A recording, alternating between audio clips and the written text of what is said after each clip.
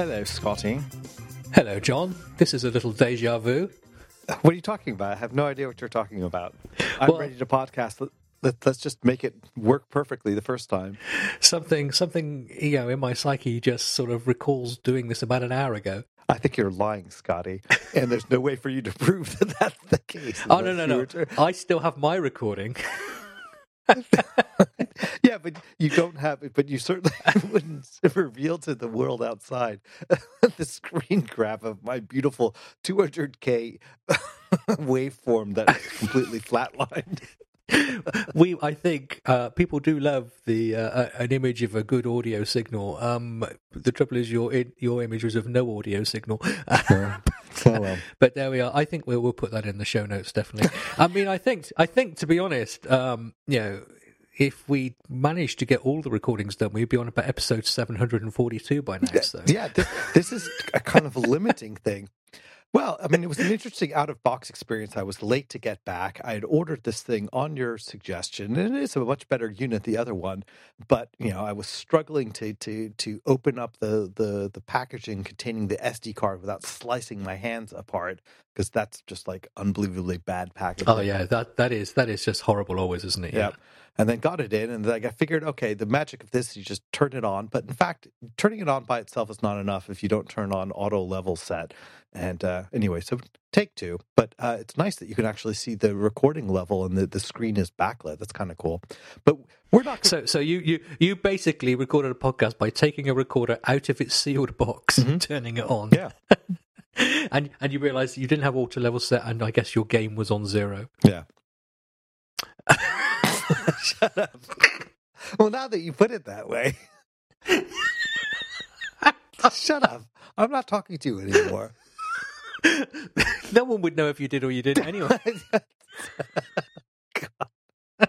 No, you know what the problem is? You know what the problem is that I'm spoiled by Apple products because you take them out. The out-of-box experience is completely pleasant. You don't have to slit your wrist by opening it. Somebody spends a ton of time so that when you kind of hold up the container, the bottom part of it kind of floats down. I'm talking about like an iPhone packaging. You pull it out, it's charged, you turn it on, it has a welcome message, all the settings, the best settings, the most reasonable default settings are in place. The out-of-box experience with this thing is like, yeah, it's a little bit better than being shat upon, but not much. And so no, it's like you expect things to work, but I now realize that I can't have that expectation anymore for any run-of-the-mill product, and lesson learned. The difference is this thing has about 6 buttons on it. If it was an Apple product, it would have 1. Exactly.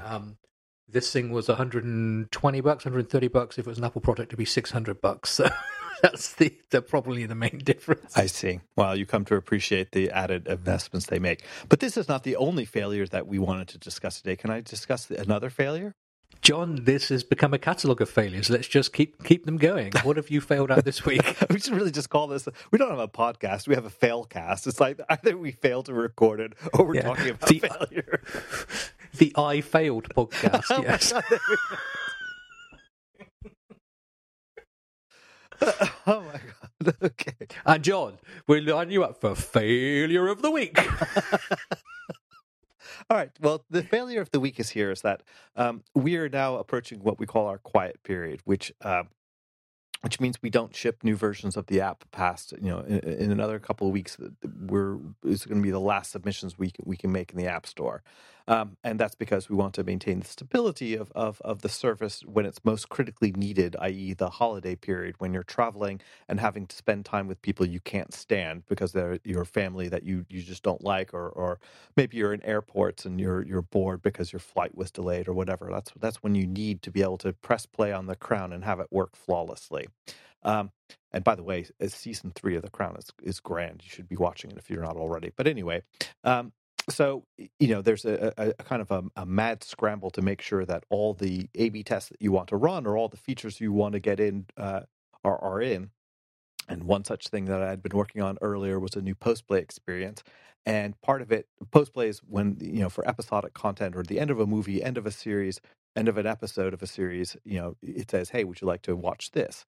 And in the case of something that's episodic, it's like, would you like to go to the next episode? And most people, if they're binge watching, want to smoothly go to the next episode, but that you want to still give them the choice of watching credits or maybe doing something else. And so there was a simplification of the design because we had lots of different concepts for it. Now we had a kind of a streamlined, unified experience.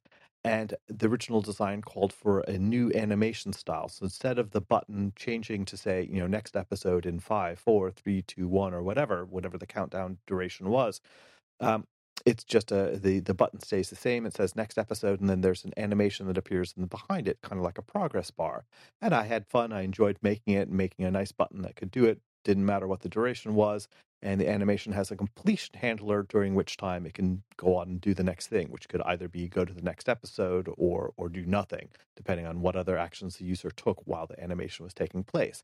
And it's a very simple core animation, a very simple UI view, kind of animate, and then with a completion block.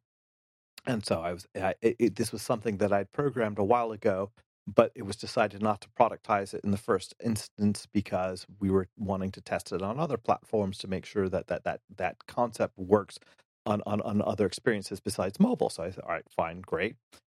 Since I had a strong inkling that we would do it, and since we were shipping it with an older style in the meantime, because there are other aspects of the design that we wanted to get out there, I basically made an IVAR in the class saying, that you could change it and you could set it. And I snarkily put in the comments, I said, when we come to our senses, I have this habit of doing it. People find it amusing when they read my code.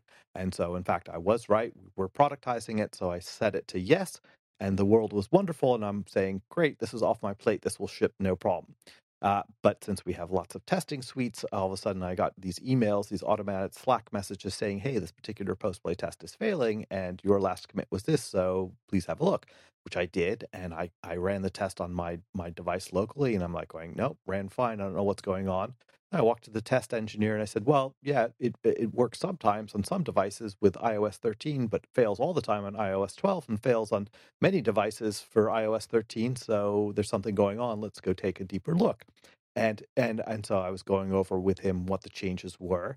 And I said, this doesn't make sense because really there was one small change. The fact of the animation was doing this. And so we were looking at the logs, and there's this little statement, and this is not our code, but Apple's code for their UI testing framework saying waiting for app to be idle. And then he goes, oh, yeah. Of course you can't tap on a button if the app's not idle. It's like, what do you mean the app's not idle? It's not doing anything else. And it says, well, what's changed? It's like, there's an animation. Well, your app's not idle then. And I slammed my head against the wall. I said, you've got to be kidding. So, and this is really a true case. If you have any type of animation that's going on in your app, it effectively means that you can't use the automation to be able to tap on a button because there are different phases to an XCUI element in its life cycle. One is you can ask, is it visible? Is it visible on the screen? And that's very good. And that you can find out, is it present in the view hierarchy in some way? And that's good too. But the is hittable property of it is only true when the app is idle. And the app can't be idle if you got animation going on. So here's a little pro tip to all you listeners out there. Don't have animation in your app if you want to be able to automatically test it. which I can't believe I've said it, but it's true. But what it fundamentally means is that now, in order to make the test pass and to be able to make a valid test for what we were actually trying to test in that particular one, was to be able to say that when the post-play experience became visible and there were options, and one of the options were, would you like to go see some supplemental content? So there's another view with an image and a button on top of it. The test that was failing was that one because basically while the animation on another button was running, you couldn't tap that other element. So I then rewrote my code in the app and said, well, essentially, if we're doing automated testing, take the original route that had been there, which uses an NS timer to change the text label of the button to do the countdown rather than a core animation on the button's layer. And it solved the problem and didn't really compromise that very, very specific test for the functionality that it was being tested. But it also means that there's no way to be able to test an animated button that is visible in the hierarchy and can be tapped on it by a human with no problem the automation test can't do it, which means that you can't really test with automation the app as it runs, which is so infuriating. It makes me want to scream. And I am going to spend some time to make a very simple reduction, send it off with the radar, and I'm going to guess that it's a duplicate, and there are probably millions of duplicates for it. But this was a major fail, and I can't even take credit for it. No, this is someone else's fail. So I mean, it can't even be your fail for the week. It's yeah, I didn't realize that you couldn't interact with the application when it was doing something, but that now you've said that, it makes total sense. For people who've not run UI tests before, they do run incredibly slowly, and sometimes your app just, you say, you set up the UI test, you say, click this button, then click the resulting drop down, and then click, this thing, and then check that this appeared or whatever else. That's the type of thing you might be writing, and the time between it clicking the button and then selecting the next thing, it can sometimes be like a few seconds, whereas if we were just doing it by tapping by hand, it would be almost instantaneous. And I've always wondered, maybe too strong a word, but it's always frustrated me, but that's been so slow. But you're right, if you're watching the logs go by in Xcode in the console, it is constantly saying waiting for app to be idle. I just never put the two together. Then it has to wait for the app to be idle before it can do the next interaction. But it's only if you want to like click something or select something, you can still query values within the app while it's doing stuff, can't you? Yes, you can. So, but it's weird. And there probably is some quote unquote reasonable explanation, but it also a lot of times makes sense. Why other comments I'd seen in the code where animation was turned off, it made sense to me. And I actually was talking with another automation engineer. He goes, "Yeah, well, the fundamental reason why we've been turning off animation is because it just makes the test run faster. Like if you can say, hey, set an animation time of 0 in order for some view to be presented, because there are lots of different cases when you use animation. A lot of times animations are used for transitions, right? When you're presenting a new view controller, and I get it. If you're going to want to run an automated test suite, you don't care. You just want to say get the view presented, and then I'm going to start acting on it. But in this particular case, the animation was really part of the UI as it was going on, so it is subtly different. But were I to, there was a suggestion made by my colleagues, oh yeah, just, use this argument where you can turn off all animations. They said, what does that mean exactly? I said, well, it overrides the timing for all animations and sets the duration to 0. I said, well, I could do that, but that would fundamentally break the functioning of the program, because the way it works is like there's a button and there's a timer for it. And if you get to the completion of it, unless you'd canceled by doing something else, it's going to basically go on and fire off the action that was associated with that button, which in this case was, advance to the next episode. So if where I set the animation timing to 0, it would basically present the view and immediately go to the next episode. So it would completely short circuit the ability for the test to be able to try a different code path. So there's fundamentally no way to be able to test this app with automation in the way it actually runs. And it's only because I had maintained the old code path that we can let it run with an automated test, at least to test the very, very specific functionality. But this is a case where, my best judgment, and I think I stand by the decision, as do my colleagues, saying, yeah, for this purpose, it's okay to do it. But it just means that now I have to kind of think about writing code to be able to work around problems in the automated testing of the code, which is absolutely infuriating. So, I mean, it raises a couple of questions for me. So the first one is, you said that when the app is running in a UI test, you don't do this animation, you go back to, or you do something different. So how have you chosen to indicate to the app that it's running as part of a UI test? There are launch arguments that we use, and so that basically sets a value in user defaults, and then you can read it. So, and that's easy enough to do, and that's pretty common. So yeah, I think that in any modern code base that has automated testing, you'll see these little comments saying, "Hey, here are some things." Because it also makes sense from what you said and what I've read in the comments about why they would change the timeout values. Because and that's another case. Like oftentimes, you'll have a timeout value which is relatively quick because a human being can make a decision pretty quickly, and there are often times where we have to set the duration of something to longer.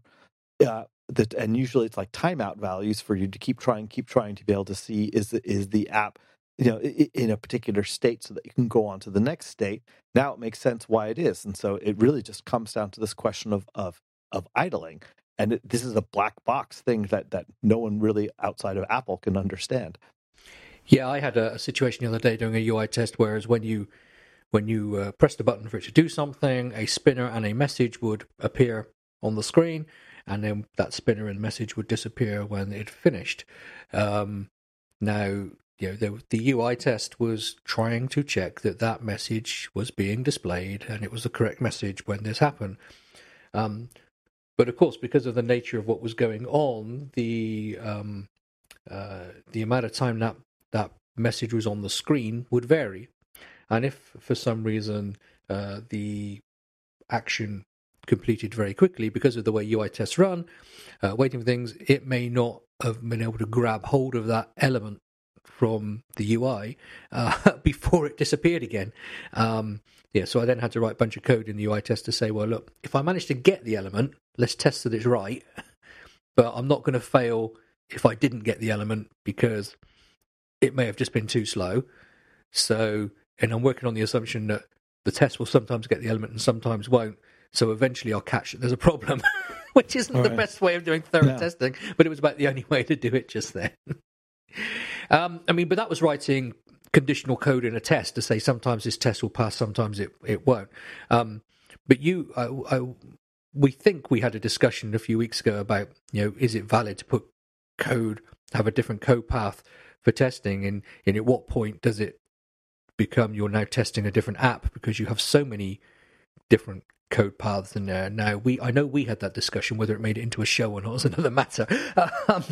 But Scott, as long as we had it, since no one listens, that's all that really matters. And we know that Billy Fishfinger is on tour, so he's probably not listening to many podcasts. Although he could be listening to loads if he's doing lots of time on the bus.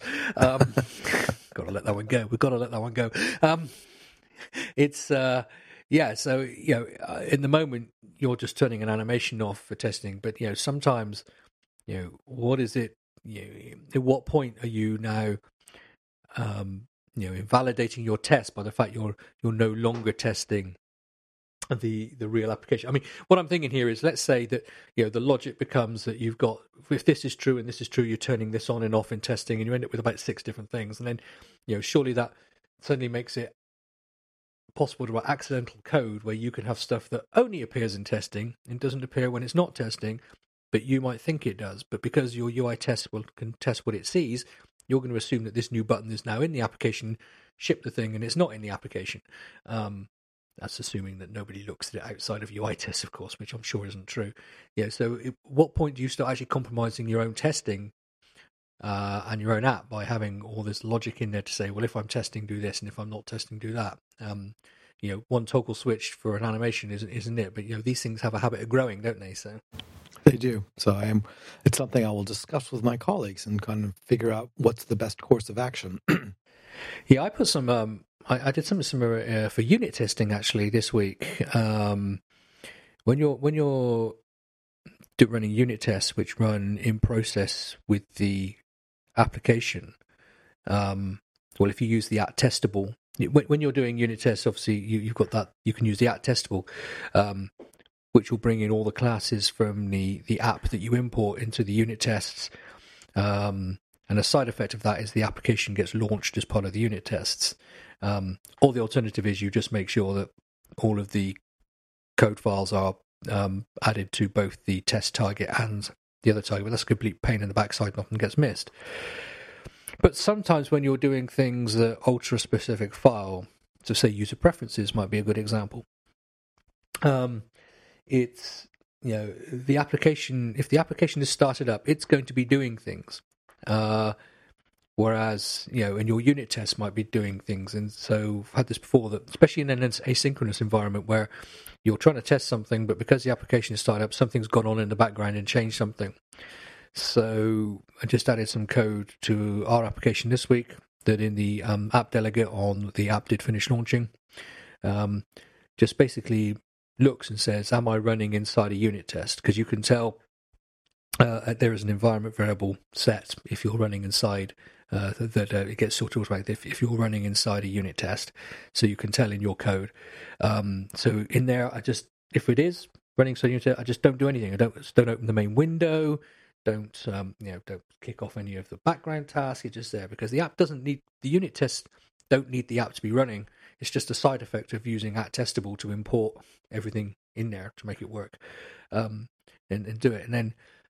Hopefully then the integrity stays. So I think that's fine. If anybody thinks that that's not fine and I'm breaking something, I'd love to know. But it does mean the app doesn't fire up, or the app still fires up, but the app doesn't go and do anything in the background that might break the integrity of doing unit tests. And unit testing anything, having this discussion recently with someone about unit testing view controllers.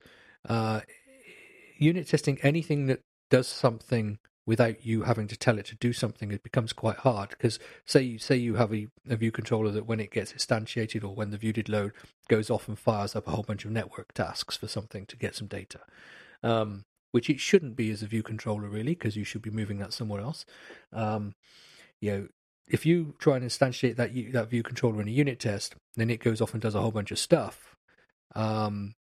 You can get a whole bunch of side effect consequences, because that means that view controller may exist for a little while outside of the test. Things come back and it does things. So really, for unit testing, you don't want things that automatically do things. So really, view controllers, if they do need to fire up some stuff straight away, they should be calling back out to something through their delegate or something to do it, so that you can just replace all that in unit tests so it doesn't happen. But you end up again writing. There is a difference, I think, between designing things to be testable and writing code to make it testable. Does that make sense? Yes, absolutely. And I think design is good. Having to write stuff to make it testable is bad. Anyway, there we are. Totally off track there. I don't know how we got there. No, well, Scotty, let's get away from failure and talk about success. What else have you been doing in your successful life? My successful life. Would I describe it that way right now? No. What? Okay. Well, something I've been doing, whether it's successful or not, but I find interesting this week, is I've been reading a book called Shape Up. I think it's called Shape Up. At the moment, it's just an online book. You can read it as a downloadable PDF or as the website, and it's from the folks at Basecamp, or 39 signals, 37 signals. You've got me questioning. It's 37 signals, wasn't it? Yeah, I think it was 30. A random number of signals. As they were. We won't express which type of randomizer they were using. Anyway, the people at Basecamp, that was easier because we know it's called Basecamp, are quite renowned for the way they do things, their employment, the way they employ people, the way they do their working hours, the way they move to a 4-day week in the summer, so everyone can enjoy the sunshine, and do 5-day weeks in the winter. So they've always been quite innovative in the way they run their company and do software development. And this book is basically the process that they use, a description of the process they use internally to develop Basecamp, and they called the book Shape Up. I'm not sure if they call the process Shape Up, because now, just to say, I've only skim read the book. When I come across a book that's about some sort of technique or something, I tend to try and fly through it as fast as I can, just reading a few headlines, reading a few paragraphs here and there, to get a sense of what it's about, to say, is this something that interests me enough that I should put the hours it's going to take to read the full book in there? Which means I may have misunderstood some things, and I may have got the wrong end of the stick, as they would say, on certain things, and discover I'm wrong later on. But someone will correct me, or I'll correct myself, should I read the rest of the book, which I think I'm going to.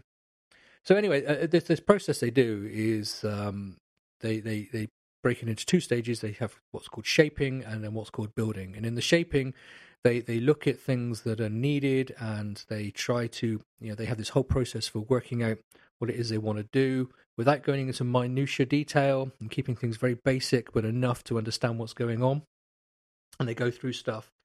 And at the end of this sort of shaping period, they have what they call a number of pitches. So they basically, the goal is you need to have a pitch for what it is you think should happen within the project, the application.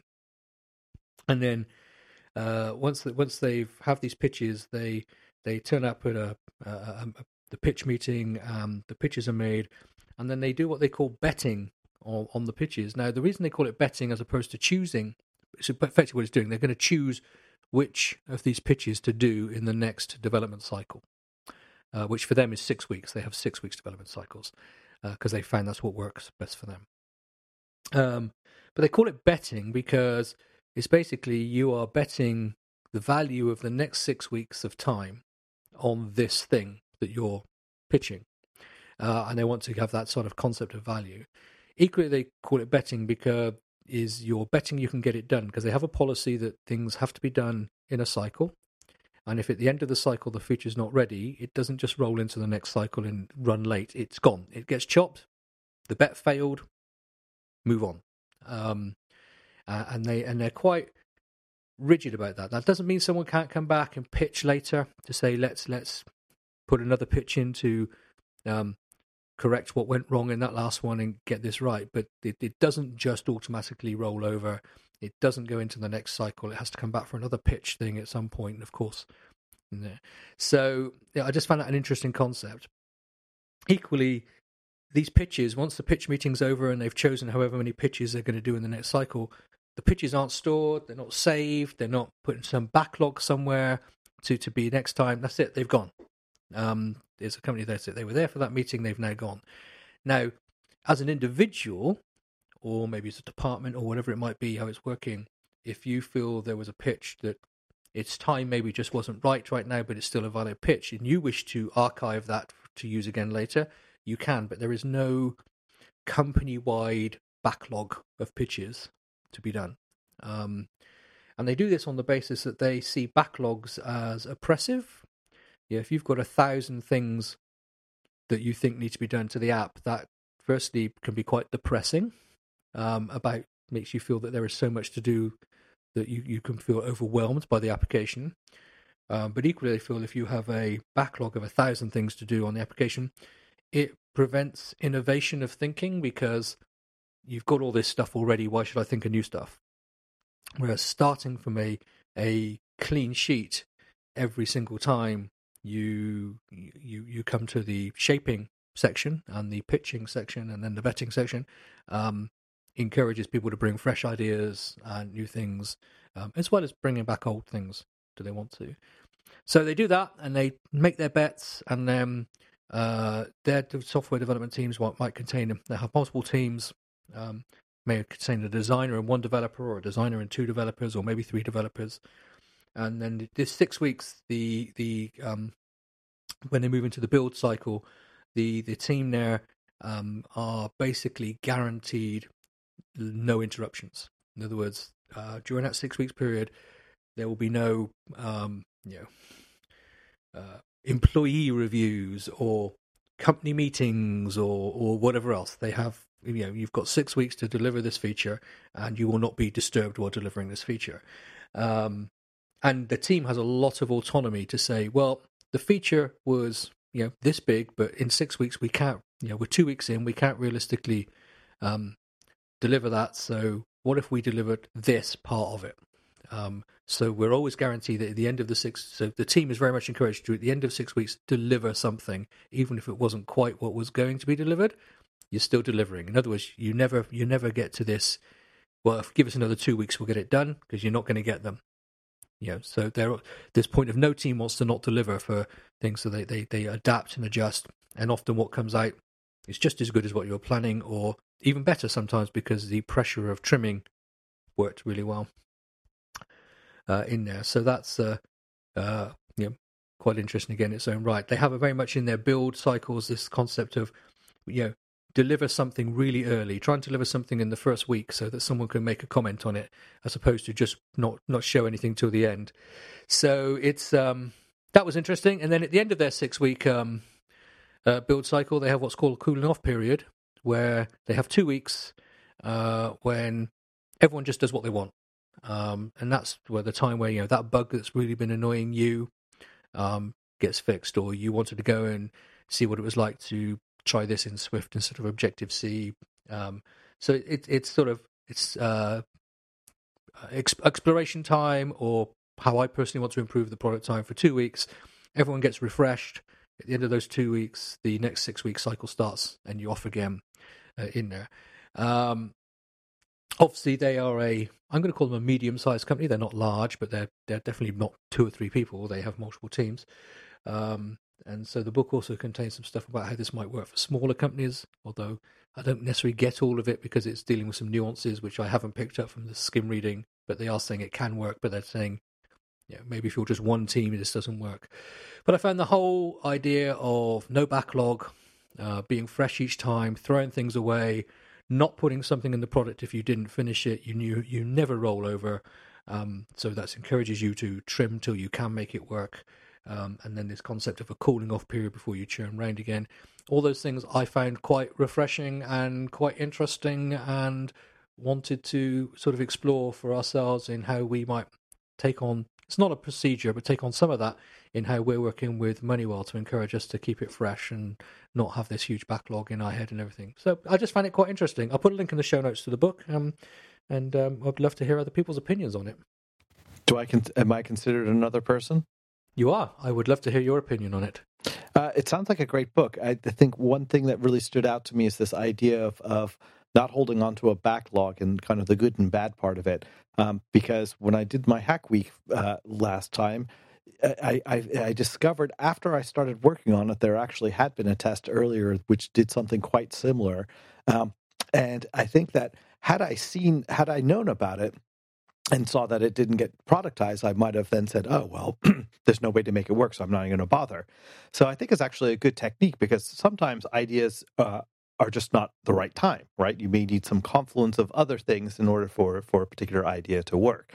So that if you don't put that as the institutional memory, and it allows people to come in fresh and have their enthusiasm for an idea not be, tampered down by understanding that something had been tried before.